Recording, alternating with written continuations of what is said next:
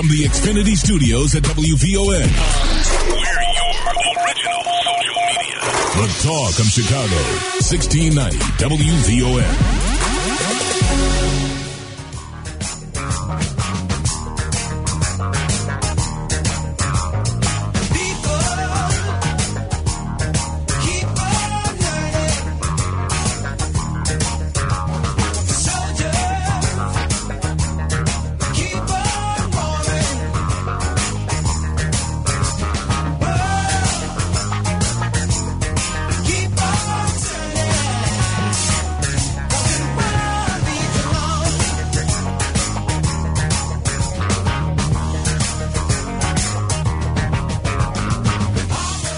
Well, good afternoon and welcome to Safer Transitions, a weekly radio show produced by the Safer Foundation.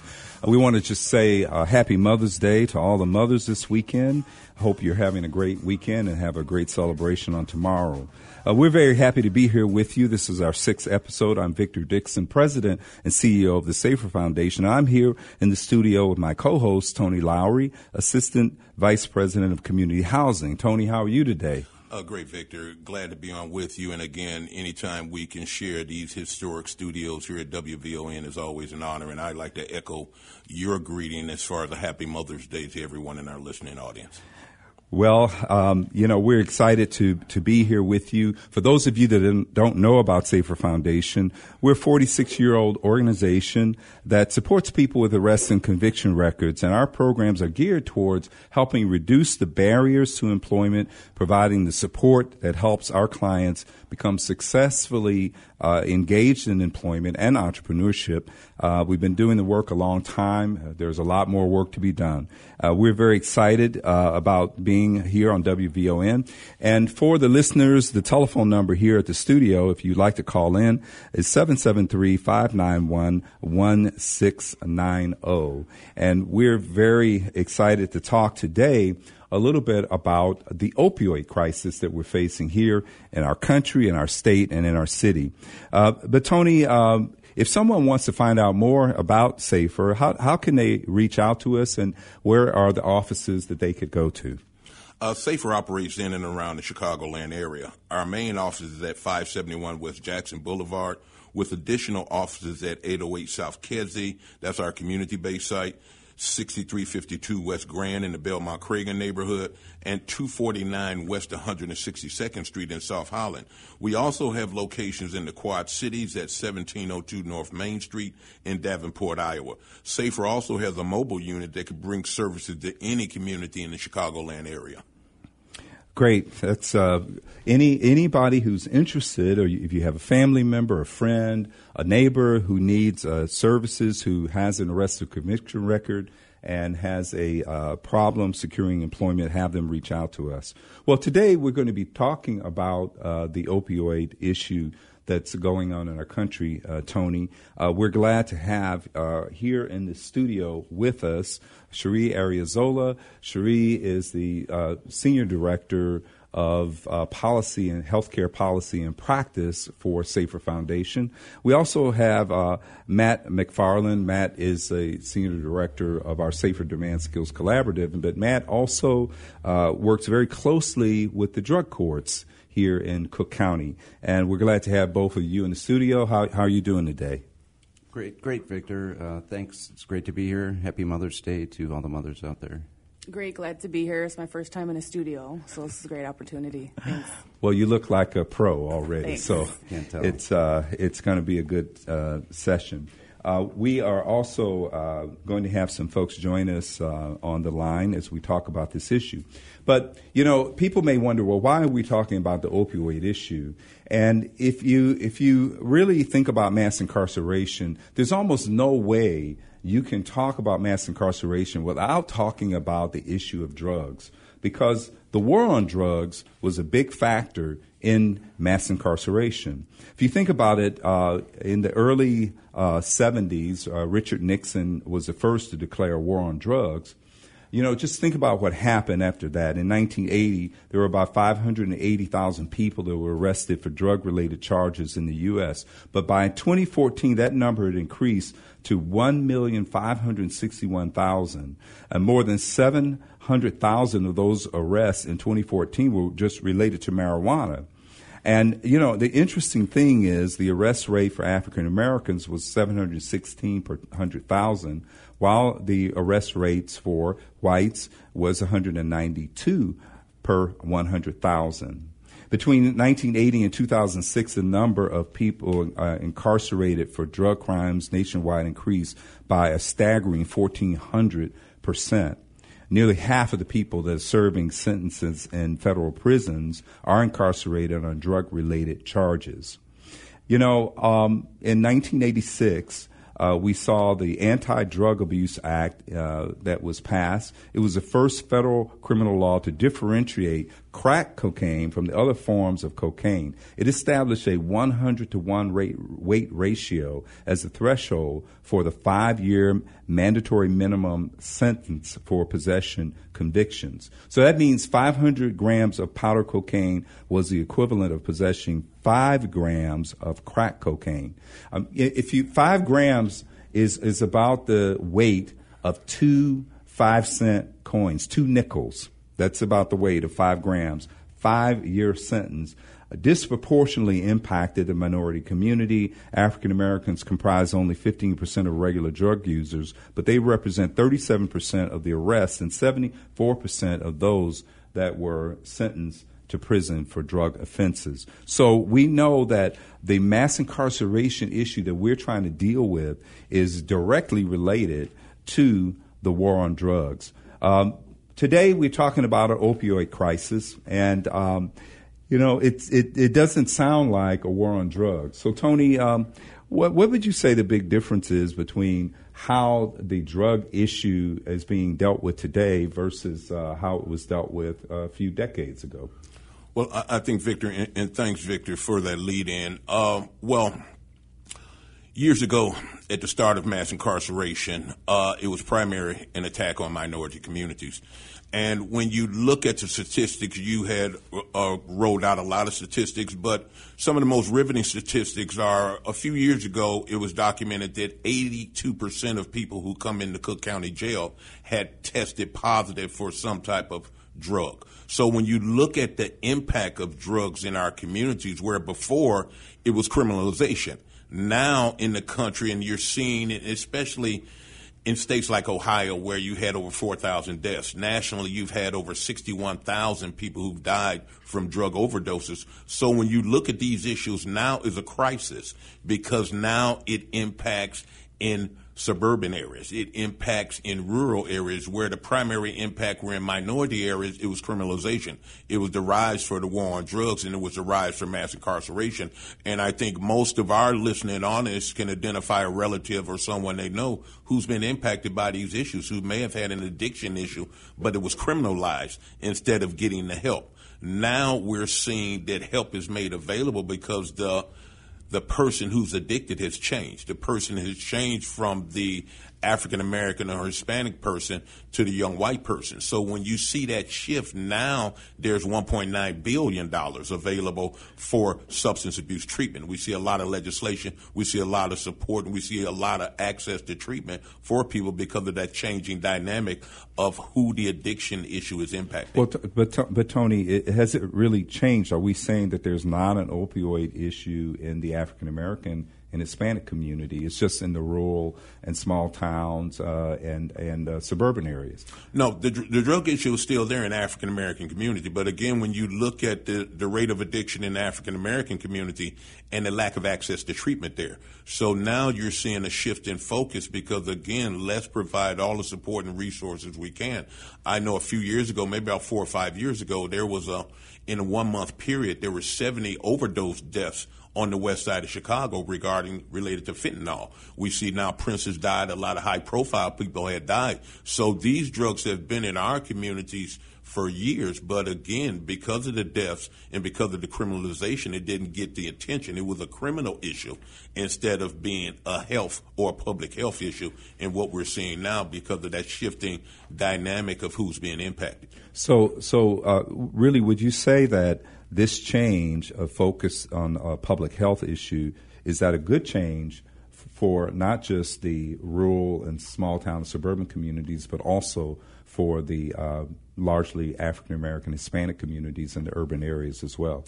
Well, I think on the purpose of it can potentially be a good change, but again, we have to make sure there's access to the dollars for treatment. I remember talking to Congressman Davis when they first announced the $1.9 billion, and he said, "Well, we still have to fight tooth and nail to bring those dollars into our community because again, the focus is on the rural and the suburban areas. So again, when you have that much money, our treatment providers have been at the table fighting for access to those dollars. But again, the availability of treatment, being a recovering person myself, I know that the availability of treatment is life-saving and life-changing. So again, it's important that those dollars, that whatever funding formula we have, is targeted and prioritized in minority communities. Because again, if that doesn't happen, you'll see the same thing, criminalization of substance abuse issues in minority communities and treatment in suburban and rural communities.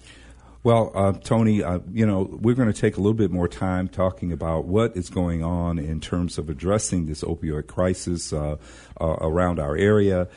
We have our guests in the studio with us, and we're going to get them involved in the conversation. But we also have on the telephone with us Kathie Kane-Willis. She's the Director of Policy and Advocacy for the Chicago Urban League. She's been very much on the forefront of addressing the opioid issue and for many years. Kathie Kane-Willis, I'm sorry. And we also have with us the Honorable Cook County Circuit Court Judge Charles Burns. They're on the telephone with us. So, Kathie and Judge Burns, are you there? No? Hello. Yep. It's Judge Burns. Did I lose you guys? Oh, Judge Burns, how are you? Good. Well, thank you so much for joining us, and we're glad that you have had an opportunity to join us. We're really interested in just talking about what kind of things are being done that really help address this issue. And we know that you are the judge that oversees the drug courts in Cook County. So what can you tell us about the drug court, what the drug court does, and I think it would be good for our audience to know what is happening on the court level to address this issue. Sure. In Cook County now we have 20 courts that we call problem-solving courts. And these are courts that are geared towards dealing with people in the criminal justice system and getting them into the treatment that they need. I particularly run a drug court program, and I've been running it for since 2010, so about 8 years now. And what we do is we screen these cases, and we're looking for people that are repeat offenders in the criminal justice system. But when we look closely at them, they're not in the criminal justice system because they're out committing violent crimes. They're out committing crimes, petty crimes, to support their habits. We're looking at this where we're not going to lock our way out, lock people up and change anything. So what we're trying to do is we're trying to get them into particular courts, like my court, and give them treatment. We screen them. We make sure that they are drug dependent, and most importantly, that they're ready for treatment. And it's a very involved program that we have. It's a probation-based program. We hook them up with treatment providers. Most likely we'll start with residential treatment, possibly some in-custody residential treatment, release to halfway houses, release to recovery homes. And then we have a broad spectrum of services that we give them. We make sure they get involved in self-help groups, that they have a recovery network behind them. One of the key things we find is crucial to our success is to get them into clean and sober housing. You can't put them back to where they were using for the last couple decades, and we want to make the transition to responsible citizenship as smooth as possible. The last phase of the program, and this is what I work very closely with SAFER, when they are well established in the recovery, we try to get them employment. And SAFER has been an excellent partner with us. Since then, we refer them to SAFER. They get job training, they get GED classes, and SAFER has received a large grant from the federal government where they're seeking to place people not in part-time jobs, not necessarily in staffing jobs, but in jobs where they can actually get careers. We've been very happy with our relationship with SAFER, and frankly, we have graduates that are coming to see me on Thursday. We'll graduate a class of people, and all of them are either employed now or they are part-time employed, and they are essentially contributing members of society. So I've been very lucky to have a lot of partnerships with this. The only thing I will say is I think our criminal justice system is handling these cases the right way. We are looking towards restoring these people. We are looking to rehabilitate these people, and we're looking to get them in a situation where they're much, much better off when they walk out of our courtroom than they did when they walked into our courtroom. And I think that's what the criminal justice system should be doing on these particular cases, and I think we're having a lot of successes with that. Well, Judge, that's very, very exciting news. I mean, we're certainly very appreciative of the partnership, and the fact that we're seeing success with it is very important. Now, Judge, what happens to that person's sentence? Are they given some sort of reduced sentence, or when they complete this program, what happens there? A lot of these people, when they walk into my courtroom, because of their background, they may be charged with a non-probationable offense. However, the state's attorney's office has been very, very good with looking at these cases and reducing these cases where I can give them probation. So even I've had people in my courtroom that have been to the penitentiary 12, 15 times. They might have 17, 20 convictions. And I say, I don't care, because I care only what they're going to do from here on in. Their background really is irrelevant to me. The real good news about this is they successfully complete the program, and it's a 2-year program, but we will graduate them early in a year if they go through all phases of our program. We will dismiss the charges against them. The conviction is vacated, the probation is vacated, and the conviction is vacated. We just had a transition meeting with all of our graduates, and Cabrini Green Legal Aid has agreed to help these individuals at no cost to file the expungement papers, to file sealing papers, where actually the people will not have to go through the problem of going and filing all these documents that, frankly, are pretty confusing for a lawyer. They're going to do that free of cost, and when the people walk out of my courtroom, they will not have a felony conviction on this charge. I think that's key. Now, they may have those other convictions that we may or may not be able to seal at some point in time, but if an employer asks them, have you had a felony conviction in the last 3 years, they can answer no, because their conviction has been vacated. Judge, that is such an important program. It's such a departure from what we were talking about before with how we were treating people involved with drugs for many decades, and we're just so happy about that. So if someone's listening and they have a relative or friend that may be going through this process, how do they get into this drug court versus going through the normal path? Is there anything at all that they could do to help their friend or family member get into one of those courts? Sure. We have a lot of different avenues. The state's attorney's office screens the cases in bond court. It might be a violation of probation or another judge's probation, and it'll send the case to me, or possibly even a new case. But we have what we call lateral transfers, too. And what I would suggest anybody would want to do is they should contact their attorney. And then we do have a process where their attorney can make the referrals either to the public defender in my courtroom or the state's attorney in my courtroom, and we'll pre-screen the case.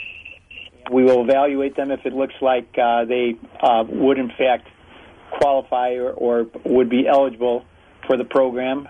We go through a full evaluation process, and then if they are acceptable, the case is transferred to my courtroom, and I'll put them in the program. They have to be involved in the criminal justice system because this is a drug court. But there's a lot of different ways that we're getting cases, and my personal philosophy is I want to be more inclusive than exclusive because there is so much need for people to get these services. And frankly, I got more services with treatment providers and also people like SAFER than anybody in the county.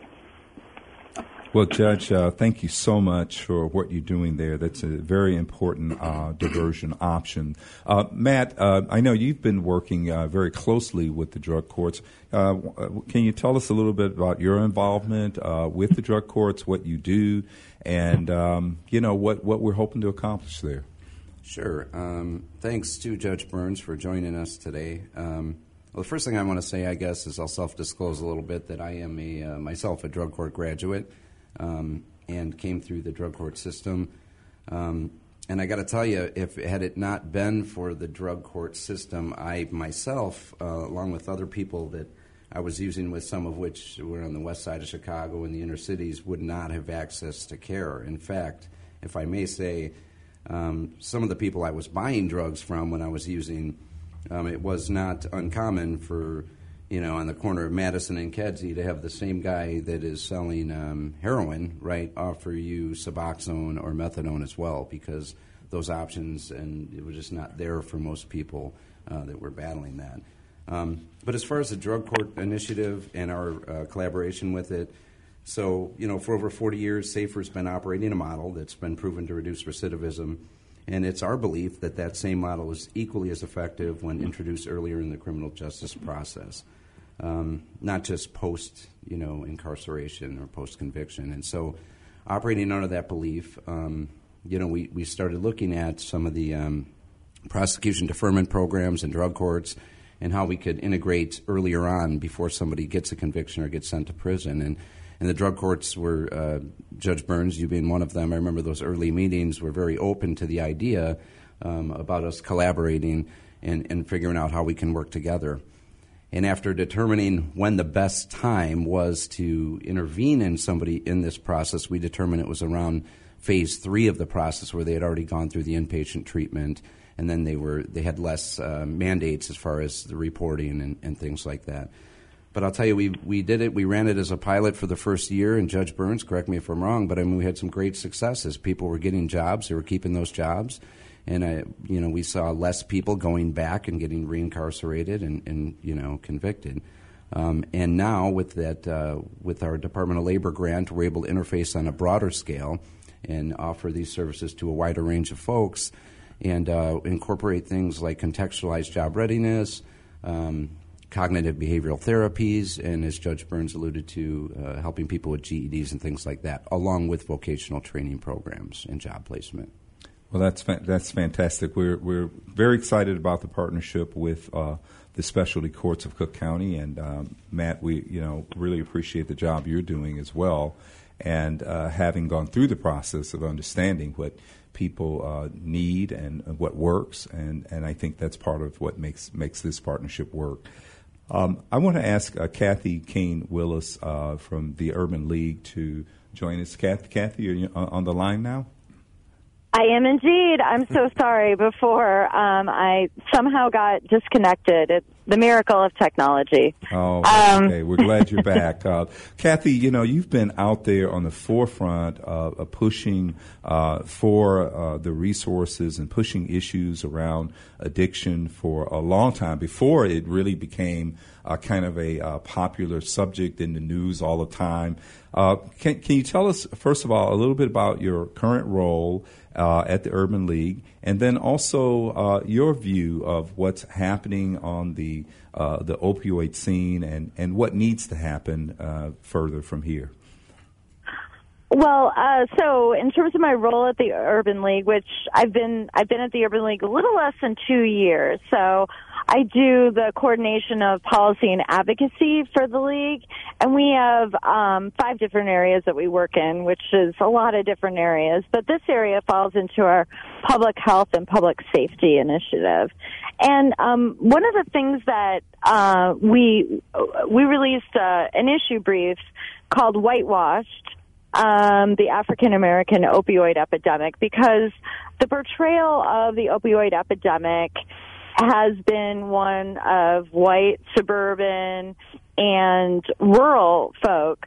And when you really look at the data, particularly in Illinois and in Chicago, but in the Midwest in general, the death rate from opioids is much higher among African Americans than it is among whites. Wow. Let me just say that again. Like, people really don't realize that African Americans died a much higher rate from opioids in Illinois, in Minnesota, in Missouri, in Wisconsin, and I think there's going to be a number of other states where this is going to come to the fore, where the African American death rate will exceed the white death rate, perhaps even in some areas in Ohio, and it's because of the fentanyl. And one of the things that I've worked on was getting naloxone, the opioid antidote, into people's hands, because we cannot get people jobs or get people into treatment once they're dead, right? You know, the first thing is we need to keep them alive. Absolutely. And one of the issues is that it looks like naloxone is not getting into the hands of African Americans.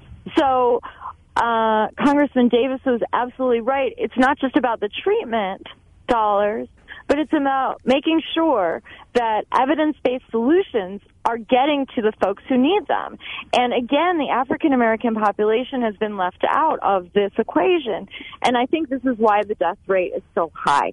Because when we look at the data in terms of use, the use isn't so high, but the death is. You know, Kathie, I don't think that I've heard, thinking about all of the press around the opioid crisis in the newspaper, on television, I don't think I've ever heard that before.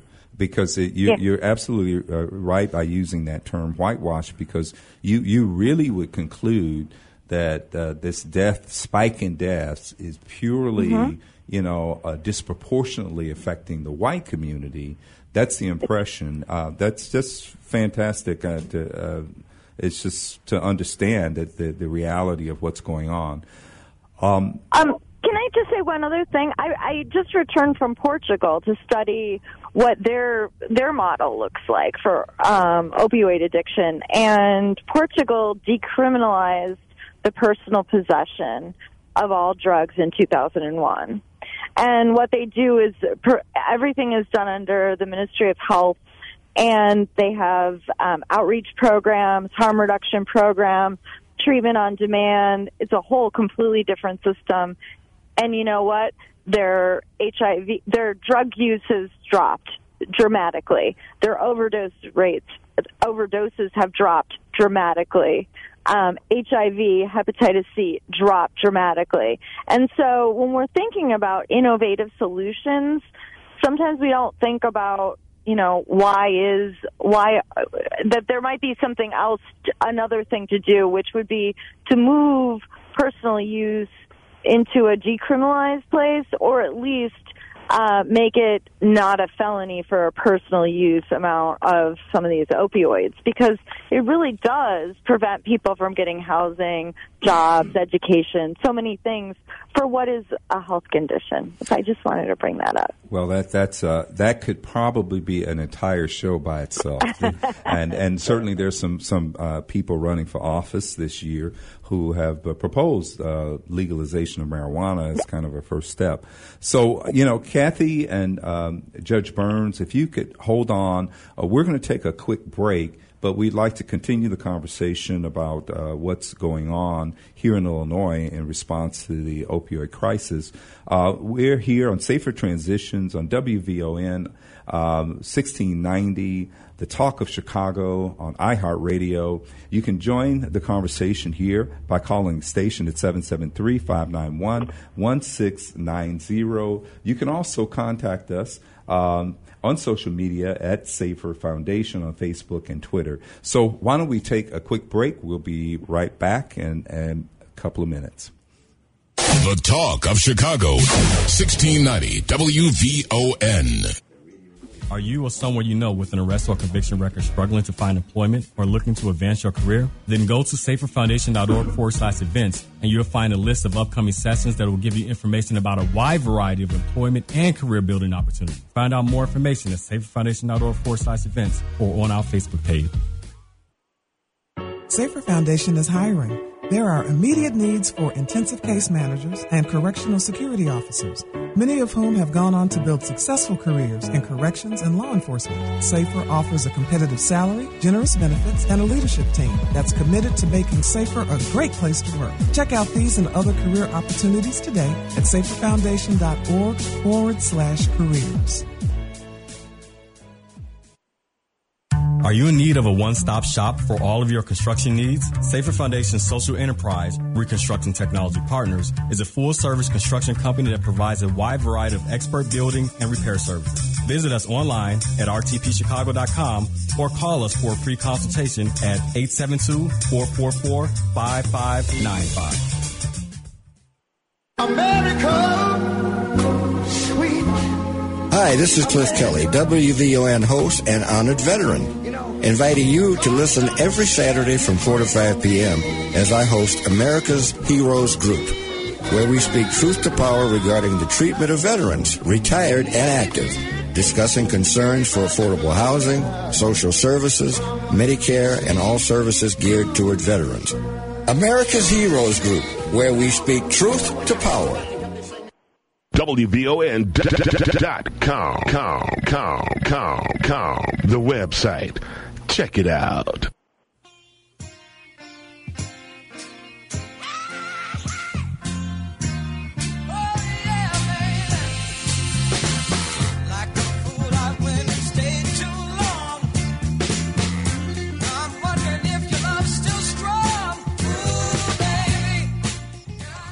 Welcome back to Safer Transitions. This is Tony Lowry here in the studio with our guests, Matt McFarland, also Sherie Arriazola. On the telephone, we have Kathie Kane-Willis in the Urban League and Judge Burns from the Cook County Criminal Courts.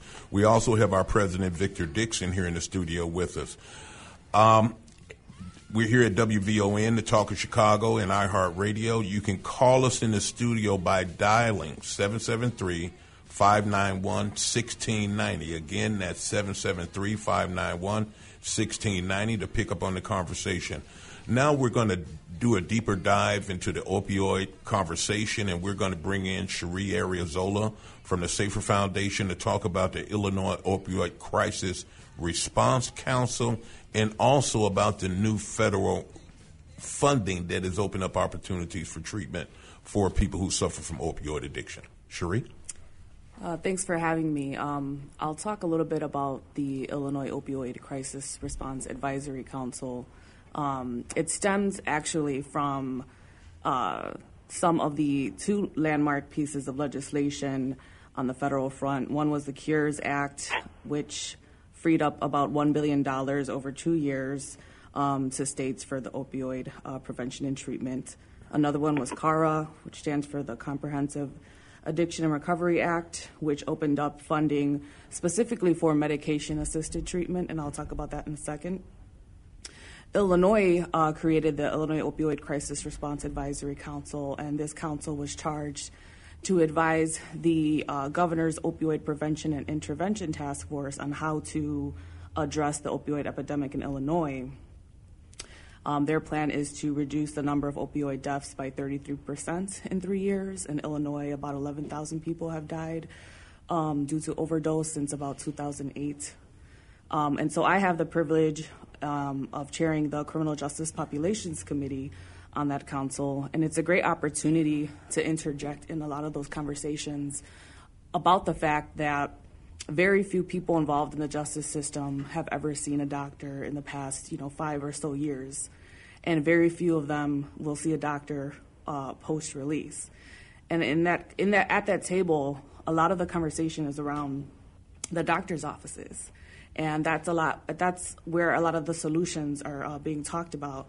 And so I really am happy that I'm there so I can interject that as we're getting in all this money, I think Illinois got about $16 million for 2 years each year. But it's a great opportunity to affect the solutions that they're talking about, because putting the money and solutions at the doctor's offices are great.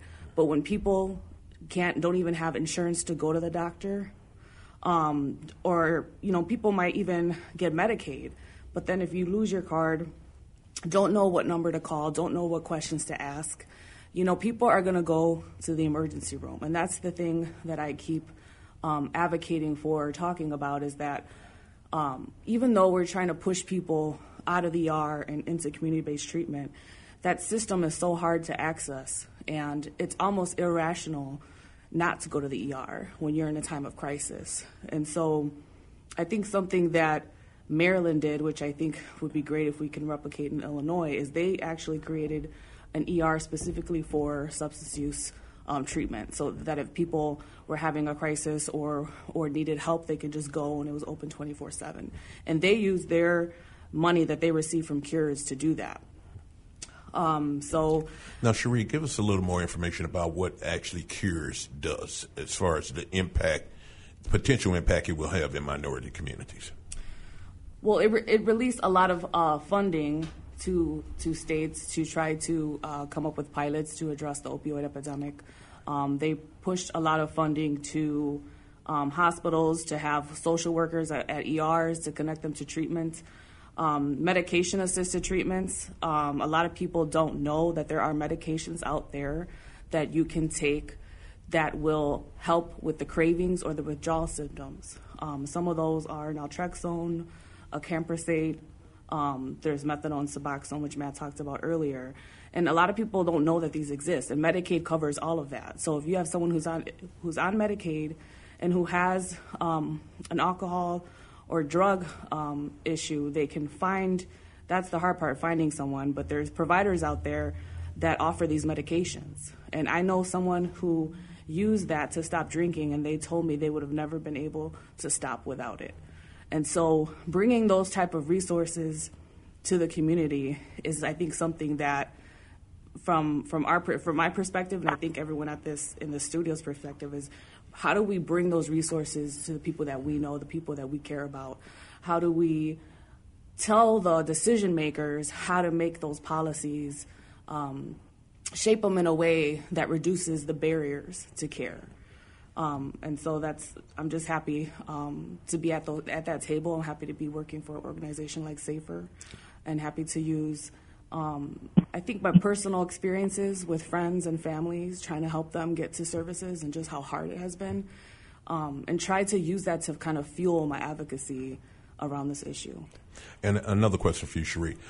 With the lack of access in the communities where the people we serve come from, is there a listing of those organizations? Because I know, being a person who's been engaged in treatment and helping people in the recovery community, the need for medical detox is a critical need. So is there a listing of organizations or facilities where a person could go for that medical detox, which is very important because, again, that's a deterrent for any type of treatment, especially when you're looking at an opioid situation where the fear that I'm going to be sick, I don't want to be sick. So I think, is there a listing that would identify some medical detox resources?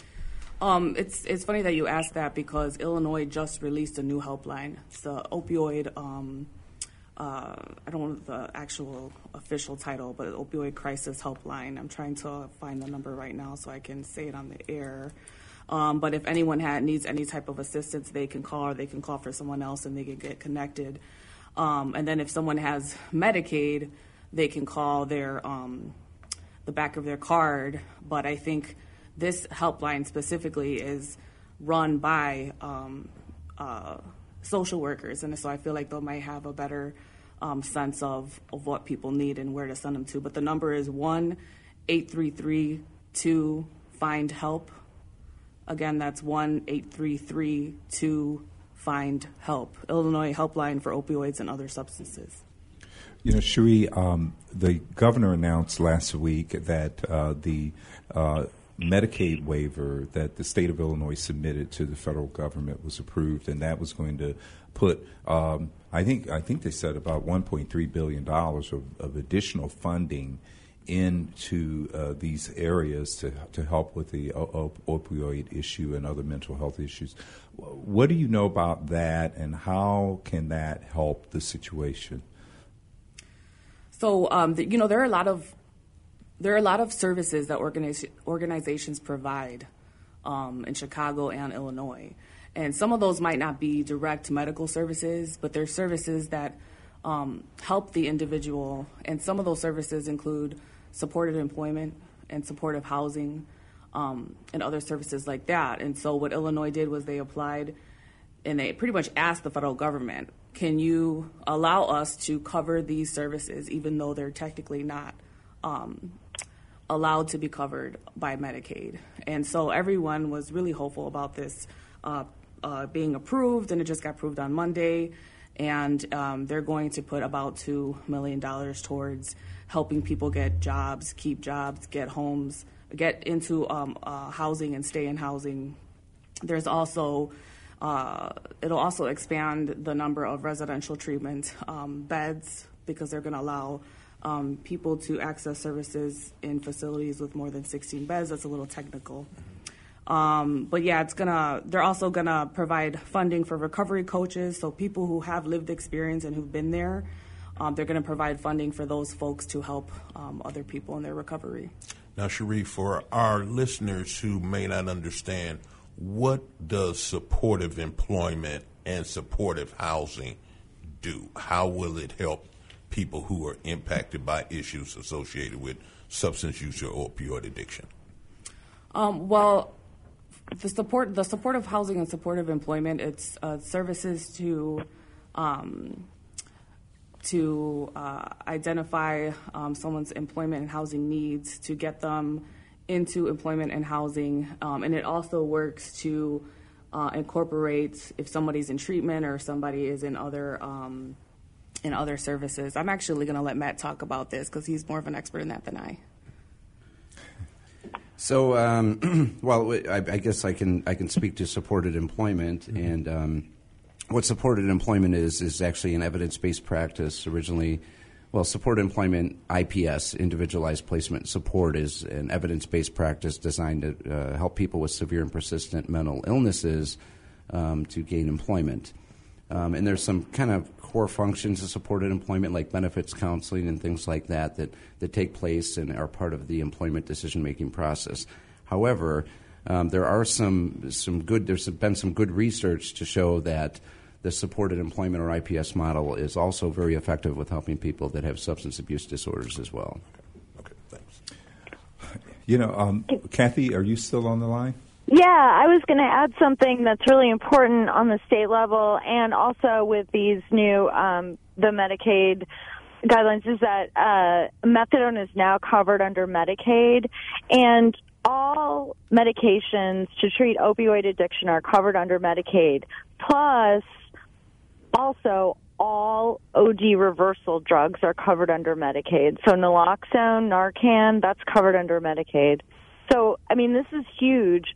The fact that we did not have access to methadone under Medicaid, I mean, people in other states would look at me like, what is up with Illinois? Is that really the truth?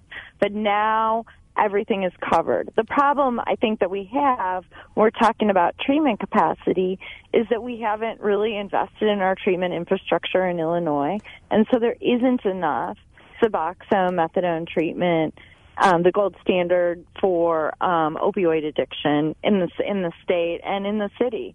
I know that the city of Chicago did put $250,000 for medication-assisted treatment specifically for the West and the South sides just this year. So hopefully that little bit will help. But I think it's really important when we're talking about treatment and, of course, the wraparound services that are related to treatment and employment and housing, that people know that they can access through Medicaid all of the medications and the OD reversal drugs. I think it's really important, and that even though we don't have enough treatment, it's kind of a Kathie, last year my son's best friend overdosed and died, and this idea of the overdose reversal drugs, it seems like that's something that anybody who has a family, friends, or whatever that are struggling with these drugs should have access to? Is it something that you can now go to like a Walgreens or something like that and can get those drugs there? So you would have it on hand if you know that someone around you is using, Yeah, absolutely. You can go to CVS, Walgreens. It's going to depend a little bit on whether they have the training and whether they have the medication in the pharmacy, because naloxone isn't always something that pharmacies carry. Hospitals carry it. But a place that people can get it for free is the Chicago Recovery Alliance. And so if they go to the website, the Chicago Recovery Alliance, they have mobile vans. The thing is that the Chicago Recovery Alliance does syringe exchange and harm reduction services, and so but you can get naloxone there for free. But everyone who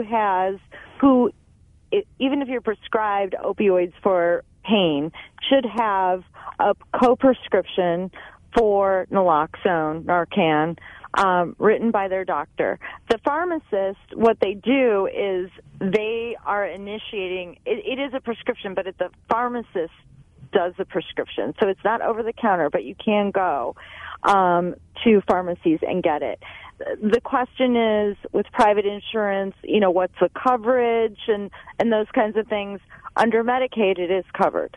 If you didn't have insurance coverage, is it very costly for a person to just purchase? It would be. It's extremely costly. In fact, there's been a bit of price gouging, and the price has gone up significantly on naloxone, the generic Narcan, and then there's also a device that's an auto-injector that's very expensive.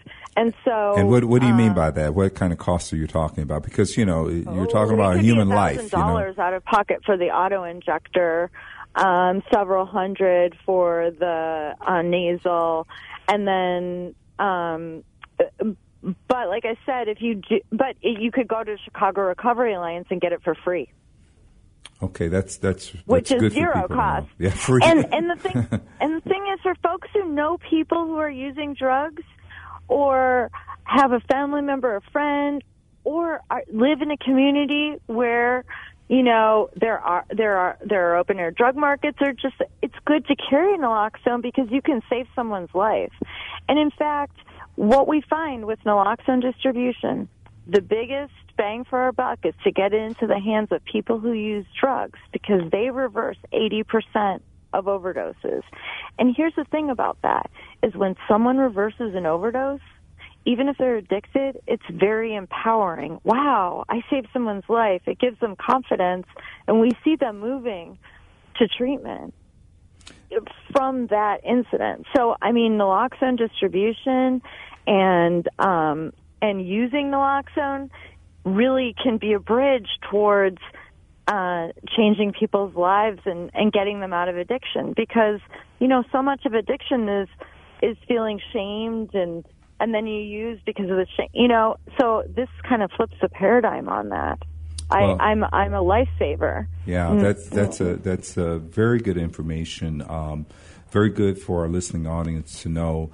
I know. People may be wondering why would Safer Foundation be talking about this? Well, a lot of the people that we try and help that want employment, one of the barriers that many of them have to overcome is they have to be able to pass the drug test, and most of the employers are looking for that. So it's almost like you can't really move toward any serious conversation about employment if a person can't get over that hurdle.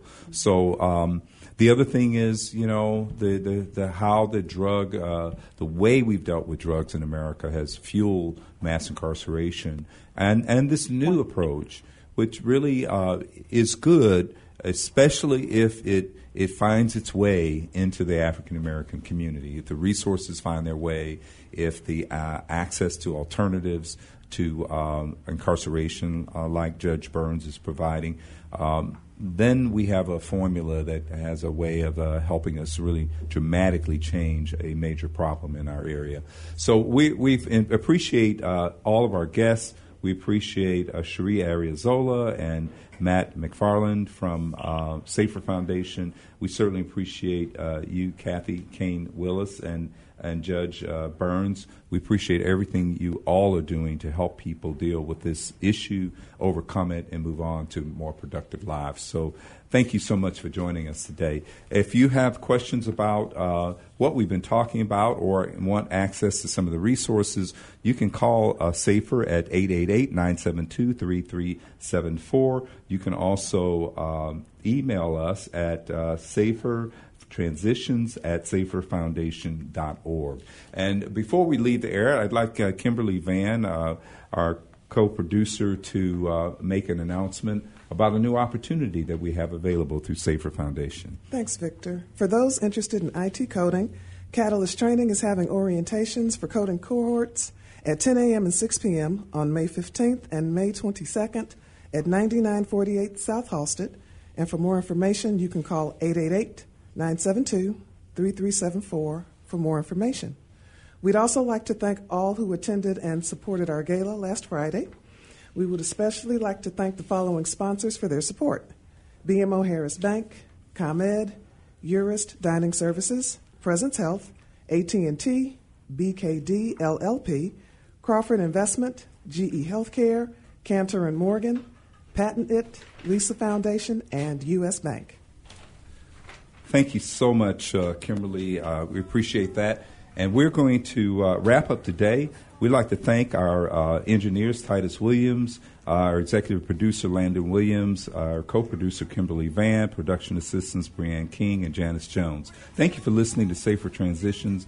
Tune in next week for our show here at 2 p.m. here on WVON, the Talk of Chicago 1690 and iHeartRadio. Have a great afternoon, great weekend. Happy Mother's Day, all you moms. Thank you.